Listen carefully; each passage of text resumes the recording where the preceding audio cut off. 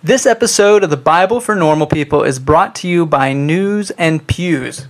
Get news and deals on books from the biggest names in Christian thought by subscribing to their free e-newsletter at newsandpews.com. You're listening to the Bible for Normal People, the only God-ordained podcast on the internet. Serious talk about the sacred book. I'm Pete Enns. And I'm Jared Bias. Welcome, everybody, to our episode today. The topic is reading the Bible. I could just stop there. No, it's not about that. It's reading the Bible as an experience and a relationship. Now you're saying, what the heck does that mean? Okay, I don't blame you, but our guest is Diana Butler Bass, and she's done a lot of thinking on her own journey of faith about the importance of the Bible, which she thinks is very important, as do we, and what it means to read it well. And the idea of reading the Bible as an experience and a relationship, those aren't just buzzwords, but it's a way of talking about, I guess, an intimate relationship with the Bible that Diana describes as basically love. And not a clinical sort of textbook that you memorize verses that sort of, lock you into ways of thinking, but more of a relationship that grows and changes over time. And I just, Jared, in my experience, I know that resonates with me, but I know it resonates with a lot of people out there who are just genuine, authentic Christians trying to make sense of life and going through, life with all its ups and downs and pains and triumphs. And how does the Bible fit into all that? And thinking of it as less of a rule book and more of as something that we get to participate in is a very helpful thing for people to hear.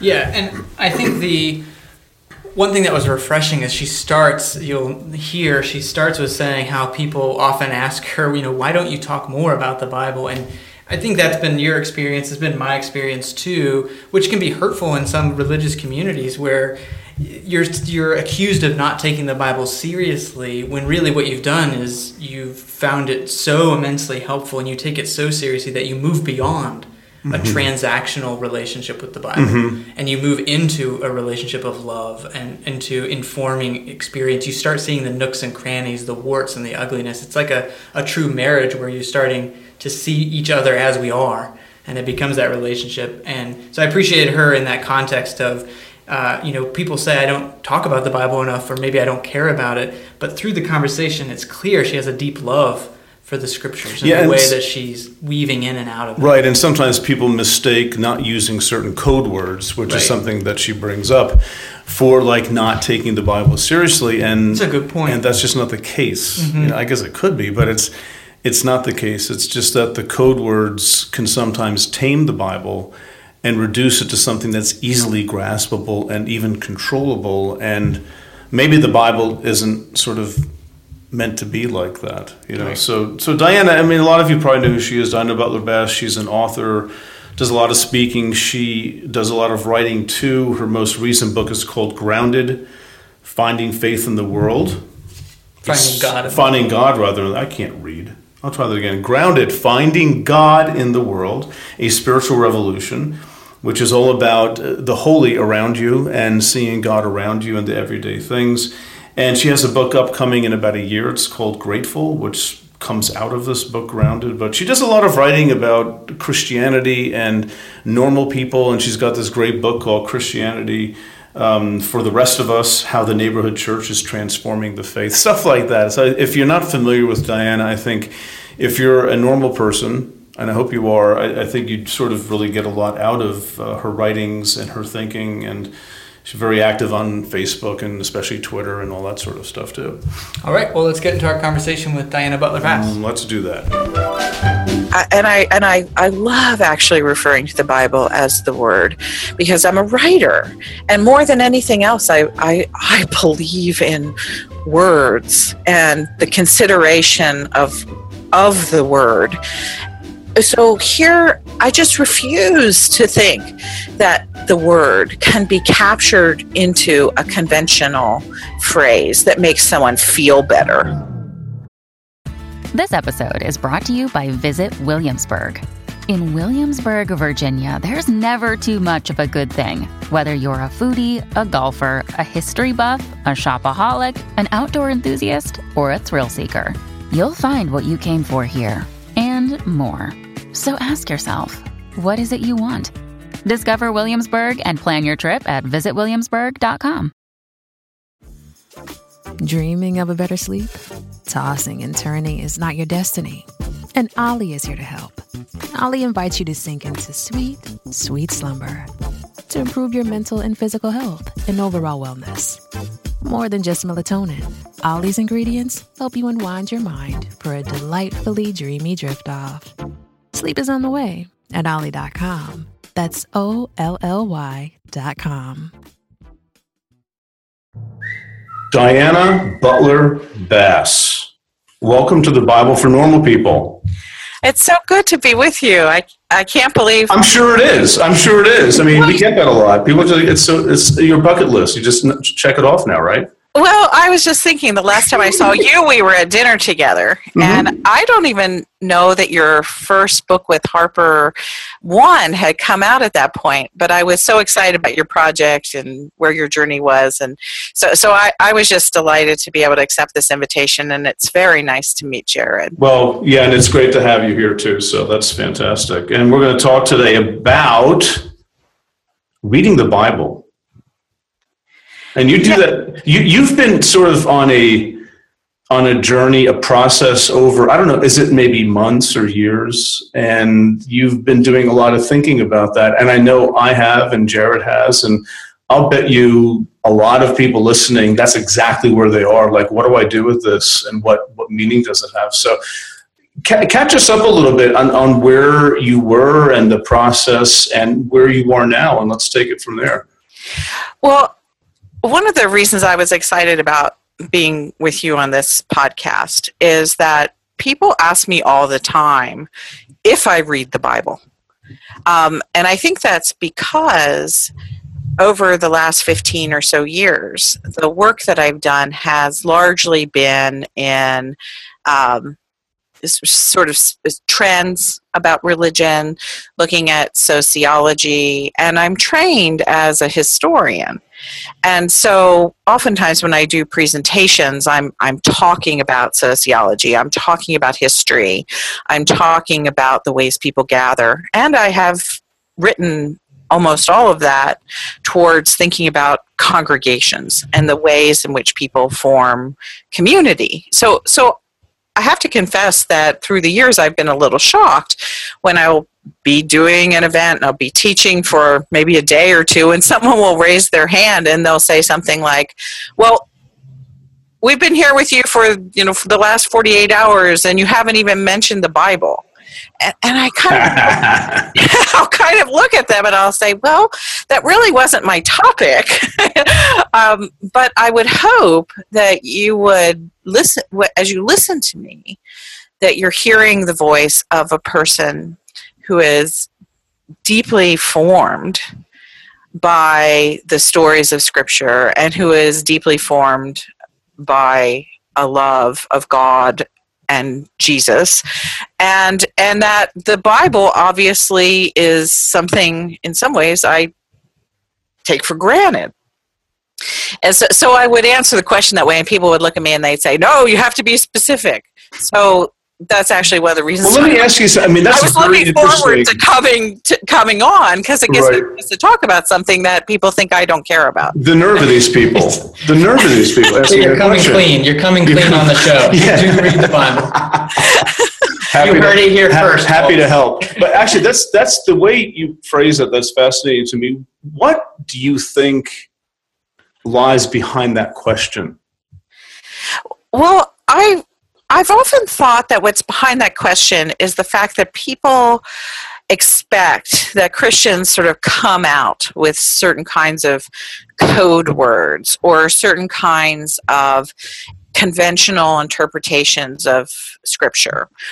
And if you don't put those forward in your presentations, if you don't talk about those things while you're teaching, or if you don't use particular words when you pray, people kind of look at you and they think, well, is she really a Christian?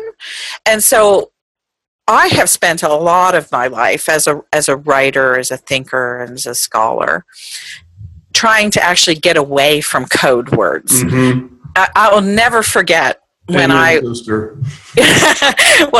just will never forget when I was in high school. I'm pretty sure it was my sophomore year, and I wrote my very first ever thesis paper for Mrs. Broderick.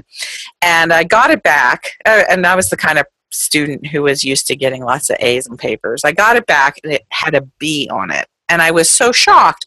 And I looked at the comments, and Mrs. Broderick had taken a red pen, and she had underlined all of these different sort of sentences I had written. And next to all of them, they said the same thing: trite phrase, trite phrase, trite phrase. And I didn't even know what a trite phrase was. I was like 15 or 16 years old. I had no idea what she was talking about. So I looked it up. And there it was. A trite phrase is conventional wisdom, the thing that you expect people to say, but that actually means nothing. And ever since that episode, I have spent a life fleeing from Mrs. Broderick and her red pen. And I never really wanted anybody to ever write on my paper again, trite phrase. Right. And so I have tried throughout all of my work, my presentations, my public writing, my private writing. I actually write a lot for myself in journals. I write a lot of poetry that's not shared in public. I always am trying to say the things that are deepest on my heart in ways that are unexpected and beautiful and surprising. Mm-hmm. And so I think that when I do a presentation and when I'm in a room of Christians, they sort of expect me to say Jesus' name in certain ways, or they expect me to quote the Bible in particular ways. And I just never do that. I just won't. You bristle against that. You don't want to do that. Yes, I think that it actually undermines the power and beauty of the Christian scriptures and the Hebrew scriptures to encapsulate them into these trite phrases and these markers of identity that you have to sort of put out there so people will say, oh, she's safe. Because the word, I love actually referring to the Bible as the Word, because I'm a writer, and more than anything else, I believe in words and the consideration of the word. And so here I just refuse to think that the word can be captured into a conventional phrase that makes someone feel better. Mm-hmm. Because the Bible itself is a book that is full of surprise, that should constantly call us into a place where we never expected to be, mm-hmm. and should never serve to underscore what we find to be a conventional reading. Yeah, where we control the word, I guess, by taming it and by boiling it down to stock phrases and language where everybody agrees upon, where it stops challenging us and more just confirming us at where we are. Yeah, I think that is really true. I not only bristle against just the phrases or the stock sort of interpretations, but I also really worry when people think that there's a single way, of reading a particular story. And just because everyone has always read a story in one sort of frame, it does not mean that is the only frame. And so when I preach, for example, I always go to the text. I love preaching from the lectionary, which is, of course, that standard book of readings that is shared by mainline Protestant churches throughout the world. So it's a scheduled set of readings that's a cycle of every 3 years. And you don't have in those churches, you don't have the option, really, of saying, oh, this week I'm going to preach a series, begin a series on Romans. No, you stick with this mm-hmm. lectionary, the scheduled readings.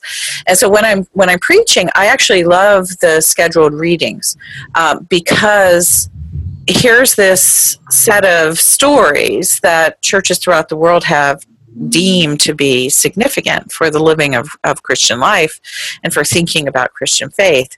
But yet I always go to those stories and I say, okay, what is it that surprises me about this text? What have I never thought about before in relationship to this particular story? Even though I'm 58, I've spent the better part of my life in mainline churches. I've heard those same stories over and over and over again. I go to the lectionary and I expect to be surprised. And that's what I preach on, whatever the surprise was. Not what people expect to hear, not what people have been comforted by over time, but the thing that might just sort of send everybody off the pews. And sometimes actually, it actually does. I have people walk out of me all the time. I was going to say, you're a contrarian, aren't you? I am. Do you have any friends? I don't have any friends. Can we be friends, Diana? I would like that. We can be friends. Actually, I wind up being friends with a lot of people who are quite contrary. Yes. It makes for difficult dinner parties. Well, the world needs like 7 of us. That's about it, though. More than that, and the place will blow up. But anyway. So Diana, just some of the words you were using, the word that comes to my mind is kind of the text, Scripture as dynamic, and you've mentioned some things that Scripture aren't. So it's not to help us feel better. It's not an identity marker that if we use this language, now we know who's in and who's out. It's not helping us to identify those markers. It's not about control or a similar related word about certainty. Maybe even it's not about getting what's historically accurate I'm throwing that in there on my own. But this dynamic. So can you just talk a little more about the Scriptures as dynamic? If it's not about those things, say a little more about what it is. What is it for you? Well, first of all, it's an experience. If we really truly believe that Scripture is somehow the Word of God, why would we think that would remain the same? Why would we think that wouldn't be dynamic? And why would we think that wouldn't be upsetting? And so I think of it as every time we encounter the Word of God, we are being drawn towards some new level of experiencing the presence, the power, the passion of God. And that experience leads to the second way that I think about Scripture. I think about it as a door to relationship. A relationship with the God whose word it is, and a relationship with the world that is God's central concern. And so that's the way that I, at this point in my life, approach reading the Bible, as an experience of an uncontrollable word, and as the entry point to a deeper relationship with both God and the world that God loves. You've worked hard for what you have. Your money, your assets, your 401k, and home. Isn't it all worth protecting? Nearly 1 in 4 consumers have been a victim of identity theft. LifeLock Ultimate Plus helps protect your finances with up to $3 million in reimbursement. LifeLock alerts you to identity threats you might miss. And if your identity is stolen, your dedicated U.S.-based restoration specialist will work to fix it. Let LifeLock help protect what you've worked so hard for. Save 25% off your first year on LifeLock Ultimate Plus at LifeLock.com/aware. Terms apply. It's hard to teach that. I think you can't give somebody a pamphlet. Here's how you do it. Yeah, I guess it is. Doesn't mean it's for that reason healthy. You can't script it, but I think that would be something that I resonate very much with what you're saying. I know Jared does too. A lot of people aren't there. Yeah, because, and that's kind of sad, isn't it? It is permanent. It's immovable because it's written down. And for you, it's written down, and why would we think it's not dynamic if it's written down? Most people that I know, I don't think that they're right, but most people that I know would say, well, no, it's dynamic. It's written, and our job is to exegete. is to understand those words. But that's not where you're coming from, right? No, it's even a little hard for me at this point in my life to hear that, which is really sort of, it actually shocks me a little when I hear myself say that to you, because I'm pretty sure that once upon a time I would have thought of the Bible primarily as some sort of, textbook of divine mysteries, that you had to go to with a set of tools, Greek or Hebrew, and knowing the context and the culture and all this sort of stuff, you could unlock those mysteries and know what God really meant, and then you could live according to this set of rules that God had sort of hidden in some ways in this book. Because everybody, I think even people who are the most literal Bible readers, look at Scripture and say, oh, wait a second, that's not entirely clear. I mean, we talk about the clarity of Scripture. That's one of the, I remember that class in seminary. Mm-hmm. But the truth of it is that it's not very clear when the Psalms say, take your enemies' children and smash their heads on rocks. It's just not very clear. And so... Well, it is clear. It's not clear what to do with it. Well, that's true. I'm afraid. It's crystal clear, actually. I'm afraid sometimes of people who read the Bible too literally in that regard. Yeah. But, so the Bible, has always, I think, even in the days in which I approached it more literally, it has always held out to me that there was more going on than what meets the eye, but now I really think of the Bible more in terms of something like love. I mean, when you said you can't teach what I described, you can't teach experience and relationship. Well, you can't teach love either. Mm-hmm. And, really that's what we enter into.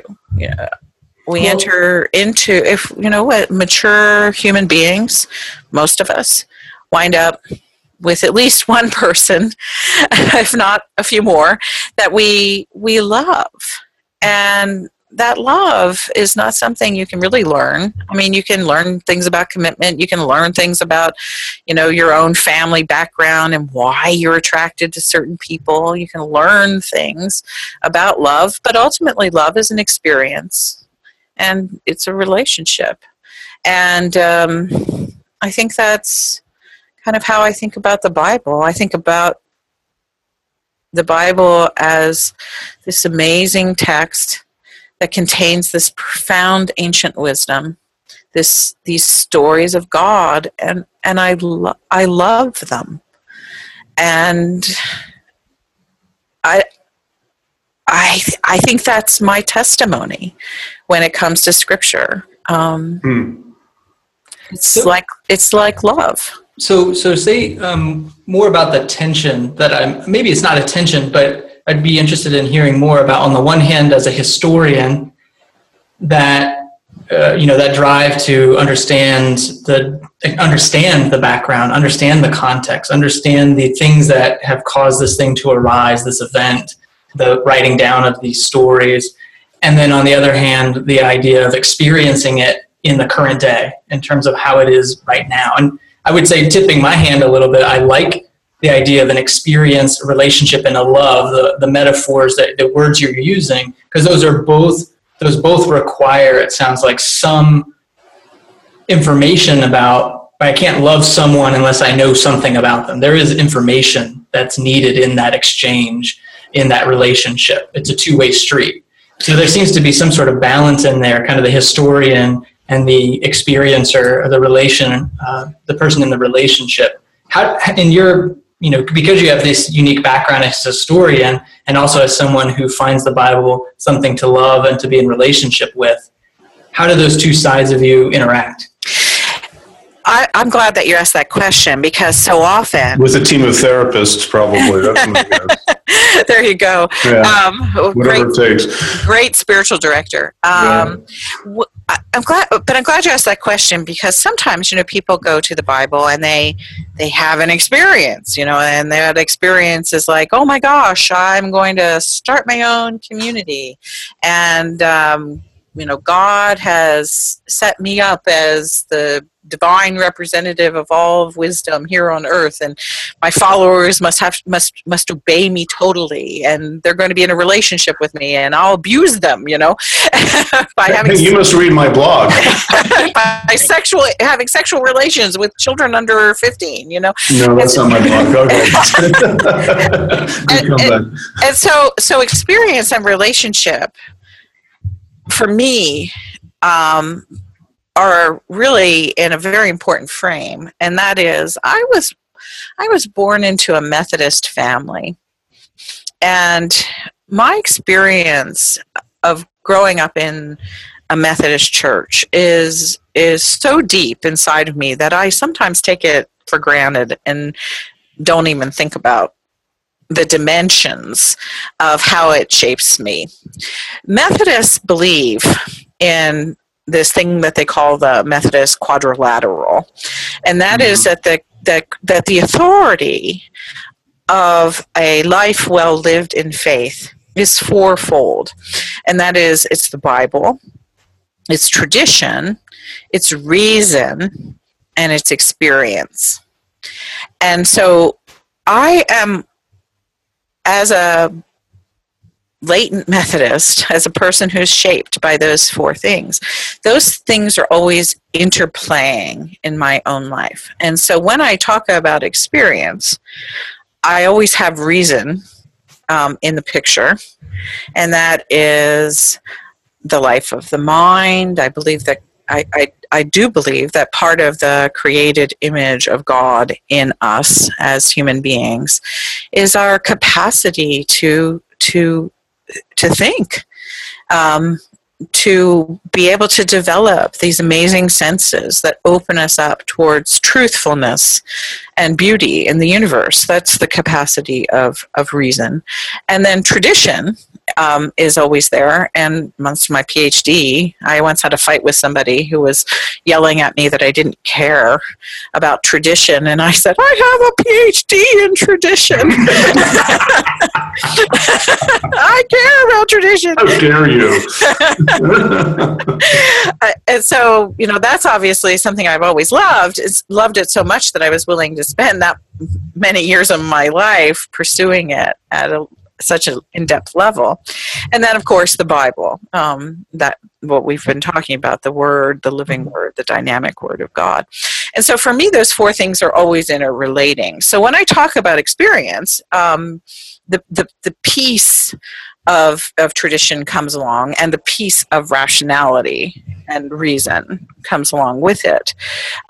So I'm glad you asked, because I would want that it might be crystal clear to Methodists and also to Episcopalians who enfold the reason or the experience part into reason, which I think is kind of interesting. And Diana, just if I can, just to interrupt very briefly, I think for the benefit of maybe people who aren't used to this quadrilateral of the Methodist Wesleyan tradition, it's different than how many people are taught to think, which is not that these things are sort of interacting with each other. Like the way we read the Bible is oftentimes rooted in our experience, in our tradition, in our reasoning, but other iterations would put the Bible it's a pyramid. Yeah. The Bible is a foundation, and everything else builds on top of that. So that means inerrancy and strict exegesis and literal meaning. Those kinds of things come into play. That's a very different way than what you're describing about how you come to. How did you put it before? Life well lived, and say that again. That was very helpful to me.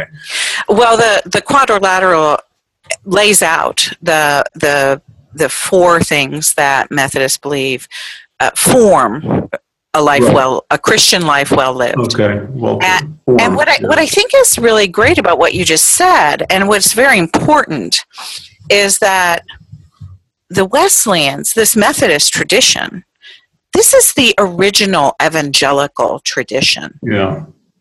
The original evangelical tradition was not about biblical inerrancy. John Wesley and his friends and co-workers, the men and women who were the first modern evangelicals, this is what they believed. They did not believe in a sort of a hierarchy of these principles. They believed that these these four foundations were literally the even sort of space from which all Christianity, all virtuous Christian life grew.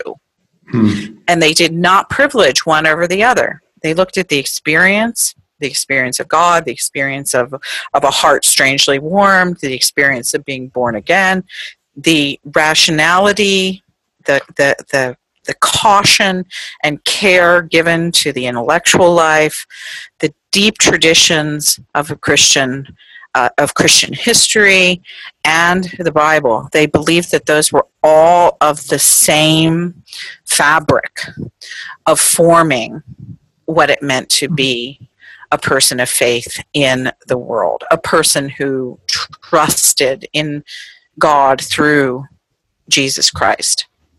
And so what comes later in the 19th century, mostly through American evangelicalism, is this weird pyramid of biblical inerrancy and a very sort of distinctive way of privileging particular interpretation of the Bible over those other three things. Not to get overly technical, Diana, but would you say that this is largely a Calvinist Princeton seminary thing, or is it broader than that? Because that is a big element of the 19th century, is certainly the rise of the Calvinist tradition in America with Princeton Theological Seminary, which was inerrantist and, let's say, a pyramidal kind of structure rather than that quadrilateral structure. This is the part of the podcast where we take a 1-minute break to talk about our sponsor today, News and Pews, which is a free e-newsletter from Harper One, who published Pete's two latest books, The Sin of Certainty and The Bible Tells Me So.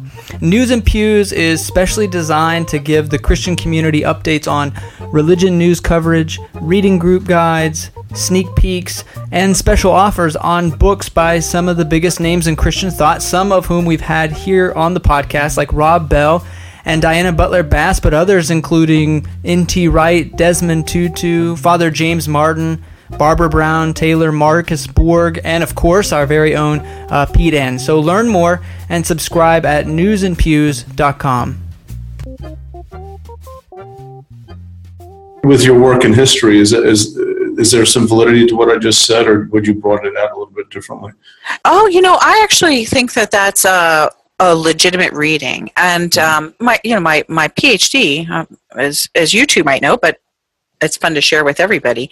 My PhD is actually in 19th century American religious history. Mm-hmm. So I know this stuff pretty well. Yeah. Okay. And not only do I know it pretty well, but my doctoral advisor was George Marsden, who there you go. Okay. Yeah. Who wrote about all of this, mm-hmm. and who himself was a Calvinist. And I can remember sitting in classes back in grad school, and there's literally a fight within the interpretation of 19th century American evangelicalism about what was more important, the Wesleyan Methodist experiential reading of evangelicalism or the Calvinist literalist reading mm-hmm. of evangelicalism. And I think that it would be very fair to say that the Calvinists really won the day in interpreting the Bible. And they sort of blew the Methodist experiential reading, out of the historical picture. And that has seemed to me increasingly sad. But that tension's very much alive today, because I think those two options, they might call it something different, but they're still very much a part of at least the American Christian experience. They really are. I have had people say to me, and I have been a member of the Episcopal Church since I was 25 now, so a little bit more than 30 years. And I've done a lot in the denomination and been in tons of meetings with bishops and all kinds of other stuff. And once in a while, I'll be in a meeting with a bishop, and he or she will look at me and say, you've never really stopped being a Methodist and an evangelical. And I'll stop and I'll think about that, and I'll go, darn it all, I think that they might be right. Because of this sort of deep reading that I have of the text of the Jesus tradition that is so wrapped up in experience and relationship and wonder and all of this very Methodist Wesleyan stuff. It's interpreted in a very 21st century way, but nevertheless, it's very clear that people in my own denomination recognize that I'm reading the Bible in a way that's very distinctive and still has elements that are very evangelical. Well, I think one of the things that I think is dangerous, it seems like to me, is, when you guys are talking about this kind of two ways of doing it, and I'm channeling, we had Richard Rohr on not too long ago, and he mentioned this as well. I think the danger is when we start thinking that that the pyramid option is even possible.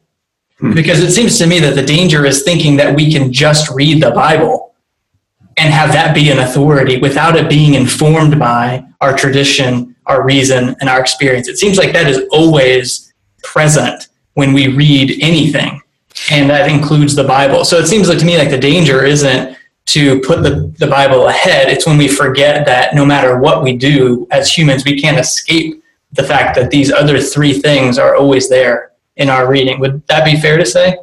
Well, God bless Richard Rohr, because one of the places where I have been converted in recent years is I am certain that every time the Bible mentions hierarchies and pyramids, it's in the context of those things being heresies or oppression or danger.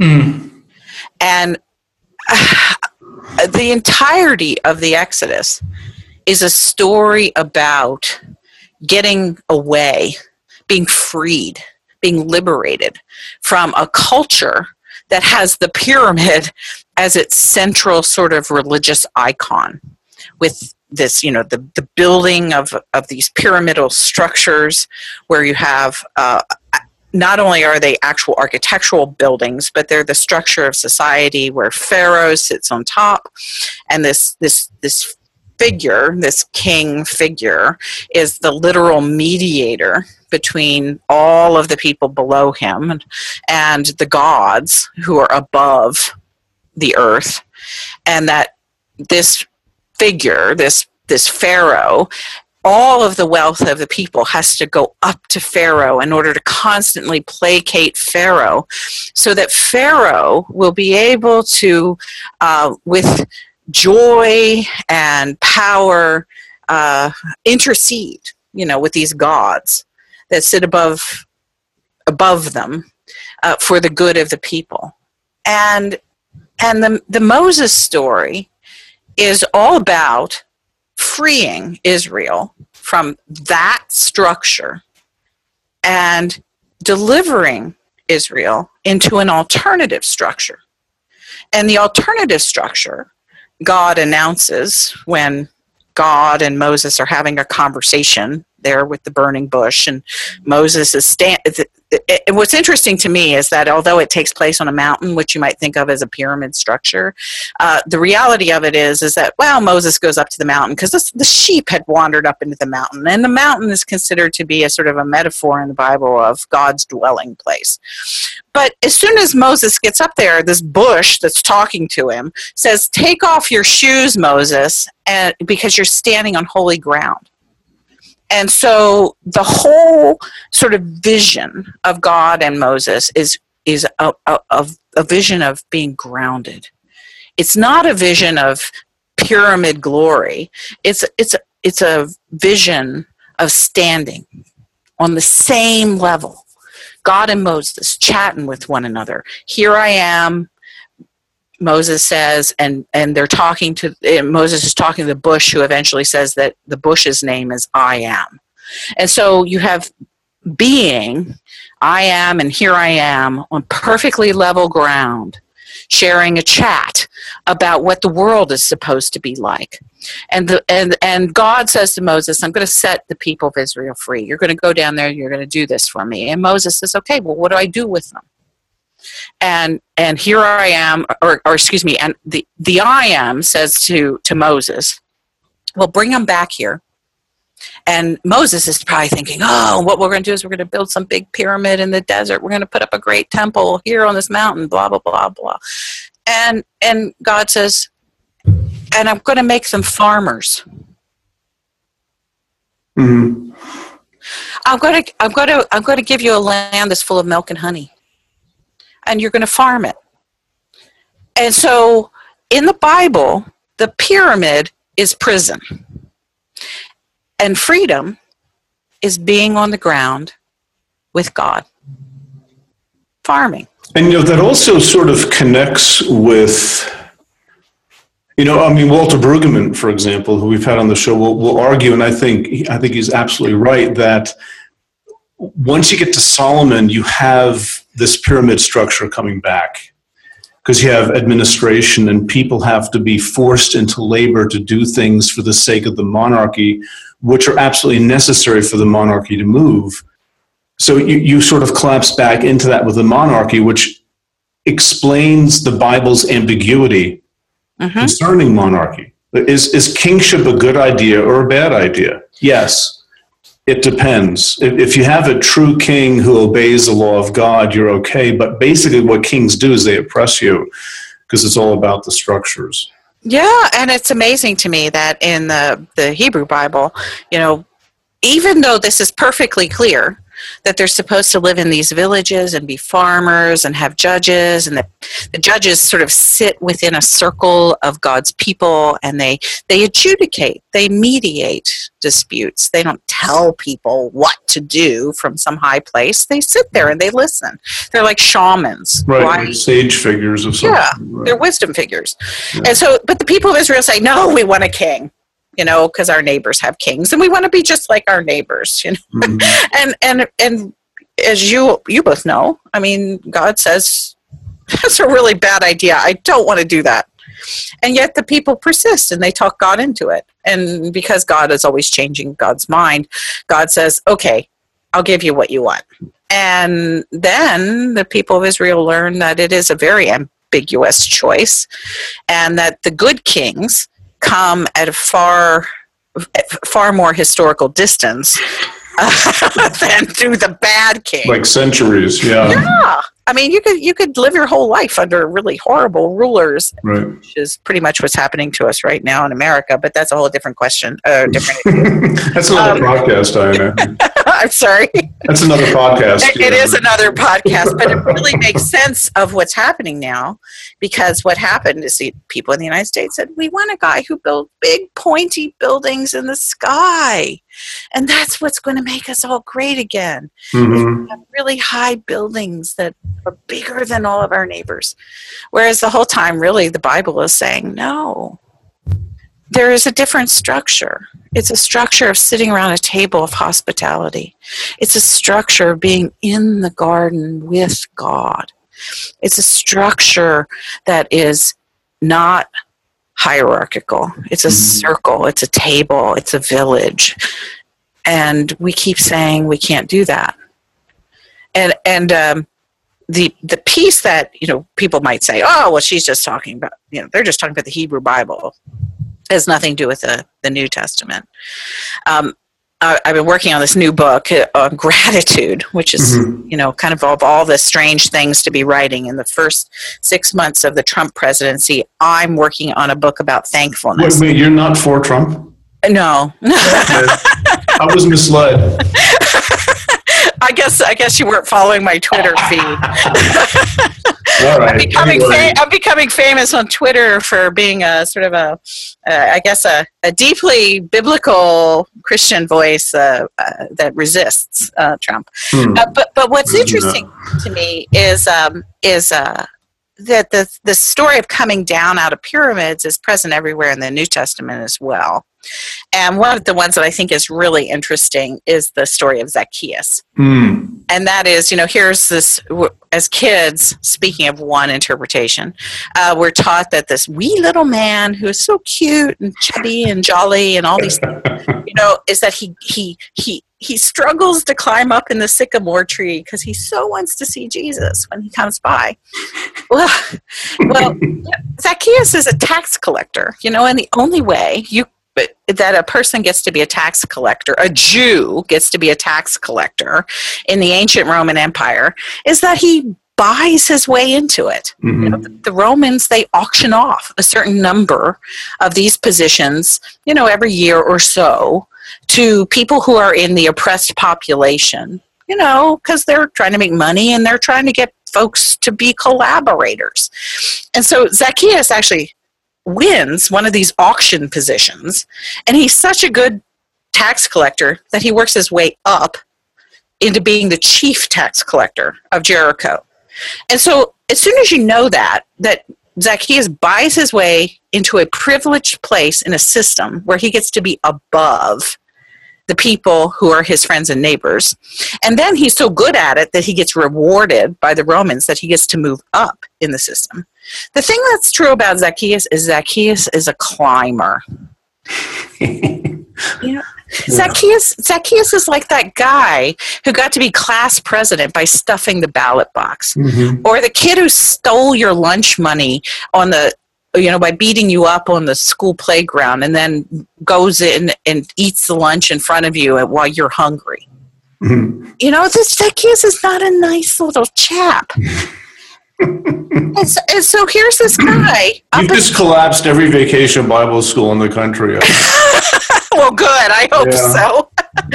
But so here's Zacchaeus up in this tree, and Jesus walks into town. He looks up, and he sees this fellow, and he knows exactly what Zacchaeus is all about. And he says to him, "Come down." Mm-hmm. And so here we have in this great Sunday school story, the vacation Bible school story par excellence, is Jesus saying, "Get out of the pyramid structure, Zacchaeus. Come down out of that, because that's not where you're supposed to be." And what does Jesus say next? He says, "I'm inviting myself to dinner. Sit around the table with me, Zacchaeus. That's where you're supposed to be. That's what true community is. That's where you hear the word of God." So this whole pyramid reading thing about the Bible, I think it's heresy, because I think that the Bible teaches that those kinds of pyramid hierarchical structures are heretical, that they are absolutely against the dreamed intention of the creator of the universe. And yet we all keep getting, I think all of us on some level, and maybe at times more than others, we are drawn to that heresy of power and empire and status. And that's such a hard thing to resist. It is, because we all want our way. I mean, that's, I think that becomes, sort of the nature of sin, is that out of our own fear and out of our own shame and out of our own, sort of inability to live with the kind of humility and humanity that God really intended for us, we say, "Oh, if only I was in charge, it would all be so much better." And to really draw it deeply, into the conversation that we're having about the Bible, is I think that Wesley and that early tradition of evangelicals, the one that shaped me so deeply, the one that I was baptized into, I think that that's literally what it was trying to get away from. I think it was literally that putting these four things around a table, these four things of experience, of reason, of tradition, and scripture, putting them around a table was a sort of a way of grounding our humanity, was a way of trying to constantly show us God's intentions and to remind us of who we really are. And it's in that knowledge that emerges faith. And, even Calvin said that. We're kind of heaping a little bit on Calvin, who there are things about Calvin I actually like. Mm-hmm, sure. One of them is that Calvin said that in order to know God, one has to truly know oneself. Mm-hmm. And I think that the whole point of the Wesleyan grounding of those four aspects of Christian life was an attempt to keep us from thinking that we were too right or too powerful or too capable of being the one in charge, and that it doesn't mean that we're stupid or foolish or full of original sin, but what it means is we are always tempted to wander into presumptions that take us away from the heart of God, and that we need to always be called back to that. So for me, I really have, I really have been on a journey that leaves those pyramids behind, and really at a place where I'm constantly trying to set a different table, and that's where I find my faith these days, in that experience of that table.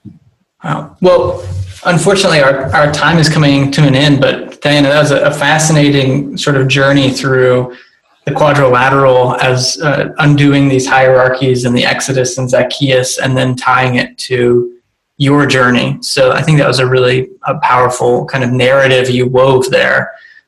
What can you just talk for just a minute about your new book on gratitude? And you mentioned it earlier, but maybe connect the dots a little bit with kind of how that journey and where you've ended up on that journey has led to this book on gratitude, and maybe say a little more about when it comes out and what the title or subtitle is. The book on gratitude emerged out of the last book that I wrote. That was a book called Grounded, and Grounded was a real attempt to write about the incarnation, which is a fancy word for Jesus' embodiment of God here in the world. And I realized that we talk a lot about incarnation, and by putting that fancy word around it, we kind of protect ourselves from it. But in Grounded, I really walked into sort of the theater of my own life and tried to see where God was present, and had this sort of really passionate rediscovery of God present with nature and through our neighbors. And so that was the book of mine that was published in 2015. Whenever I get ready to write a new book, I always look back to the most recently published book, and I try to see what language or what trails I sort of left unexplored. And I didn't intend this at all, but when I reread Grounded, I looked at these chapters and I realized that I was constantly saying, I felt so grateful, or I felt thankful, or I was overcome by gratitude. And I was stunned by it because I have never really thought of myself as a terribly grateful person. As a matter of fact, I think of myself as a bit of a gratitude klutz. I could never write thank you notes. I didn't know what the sort of rules were for thankfulness. So really bad at it. But there it was. It was in my own book. And so I began to wonder about that, wonder why it was that I thought I was so inept about gratitude. But when I was writing about a life grounded deeply in God and the presence of God deeply in the world, that gratitude sort of just came out naturally. And so that's what the new book winds up being, a very intentional exploration of what gratitude is and what gratitude isn't, and the complexities of gratitude.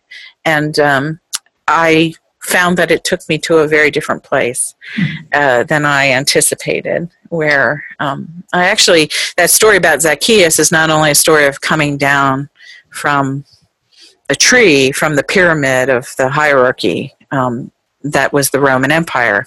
But it's also a story about setting a new table. And it's Zacchaeus' response to Jesus' invitation is to say, he basically says, oh, thank you. And I'm going to give away all of the money I stole from all these people, and I'm going to give it back twice as much or 4 times as much from all of the people that I have cheated.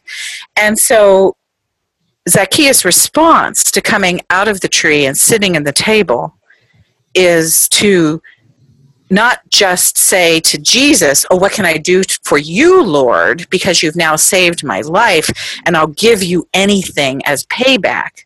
Instead, Zacchaeus turns around and he looks at the world that he has cheated, and he says, oh, I'm going to give everything away. I'm going to send all these gifts into the world.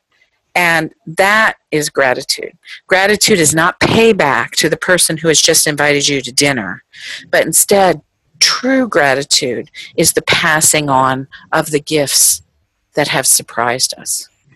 And that's also what Jesus, I think, calls salvation in that story. That's right. That's what he calls salvation. So that's where I wind up with this book. I'm writing literally a book about seeing salvation differently and seeing it through the lens of giving. And when is that book coming out, Diana? That book has an actual release date. It's the day after Easter. Really? Yeah, April 3rd, 2018. Are you done with it yet? I am in the last... Are you allowed to say on the air? I'm in the last finishing stages of it. Yeah, they always say that. Got it. Okay. In other words, you're 6 months away. Okay. Yes, I'm done. So I'm really done. And and so I just have one more little section to write. Yay. Good. So if people want to follow along with the progress of that as it comes out and your other writings, where can people find you online, Diana? Well, I have a website. I urge people to read Grounded, if they haven't read it. It's very much about what our conversation is, has been all about. So it'll be a nice introduction to the work that I've done. I have a website. They can follow me on Twitter. Be prepared. Things get rowdy over there, but it is fun. That's what Twitter's for. I hear. And I also have a public Facebook page where they can follow my work. And that's more specifically about what I'm writing, poetry I like, prayers that I'm thinking about and praying, and announcements about books and events. My private Facebook page, if you send me a note, Mark Zuckerberg won't let me accept any more friends. And I'm sorry about that. Yeah. But the standard places, website, Twitter.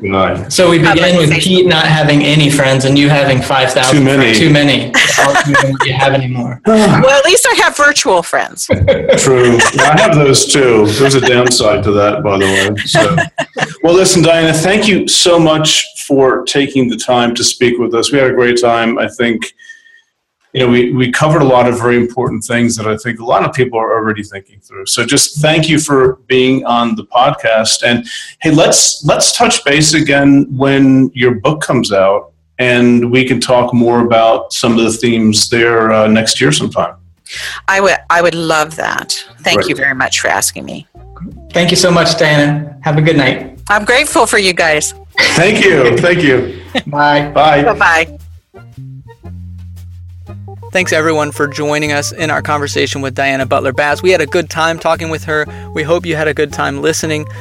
If you enjoyed the things that she was talking about, we would encourage you to go to Amazon, go to Google, type in Grounded, Finding God in the World, her latest book that came out in 2015. I think that would be well worth your time. We'd also want to continue this conversation with you, so you can find me on Twitter at jbyas, Jbyas. You can find Pete on Twitter. You can find us both on Facebook, though Pete has an author page, and I'm just, of course, relegated to the lowly status of the personal page, but always welcome having conversations there as well. You can also interact with us on thebiblefornormalpeople.com, primarily with Pete, who writes a lot of really good content there, blogs several times a week about current events, old events, the Bible, of course, and many other things. And our most recent edition, where we're trying to encourage this community of people talking about the Bible, is Patreon. patreon.com/The Bible for Normal People. There you'll find a lot of content. We have a community on Slack where people can have these conversations amongst themselves.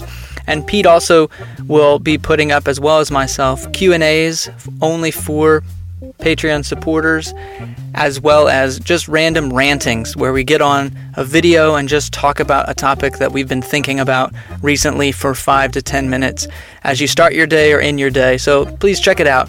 Patreon.com/The Bible for Normal People. And thank you to everyone who has supported us so far.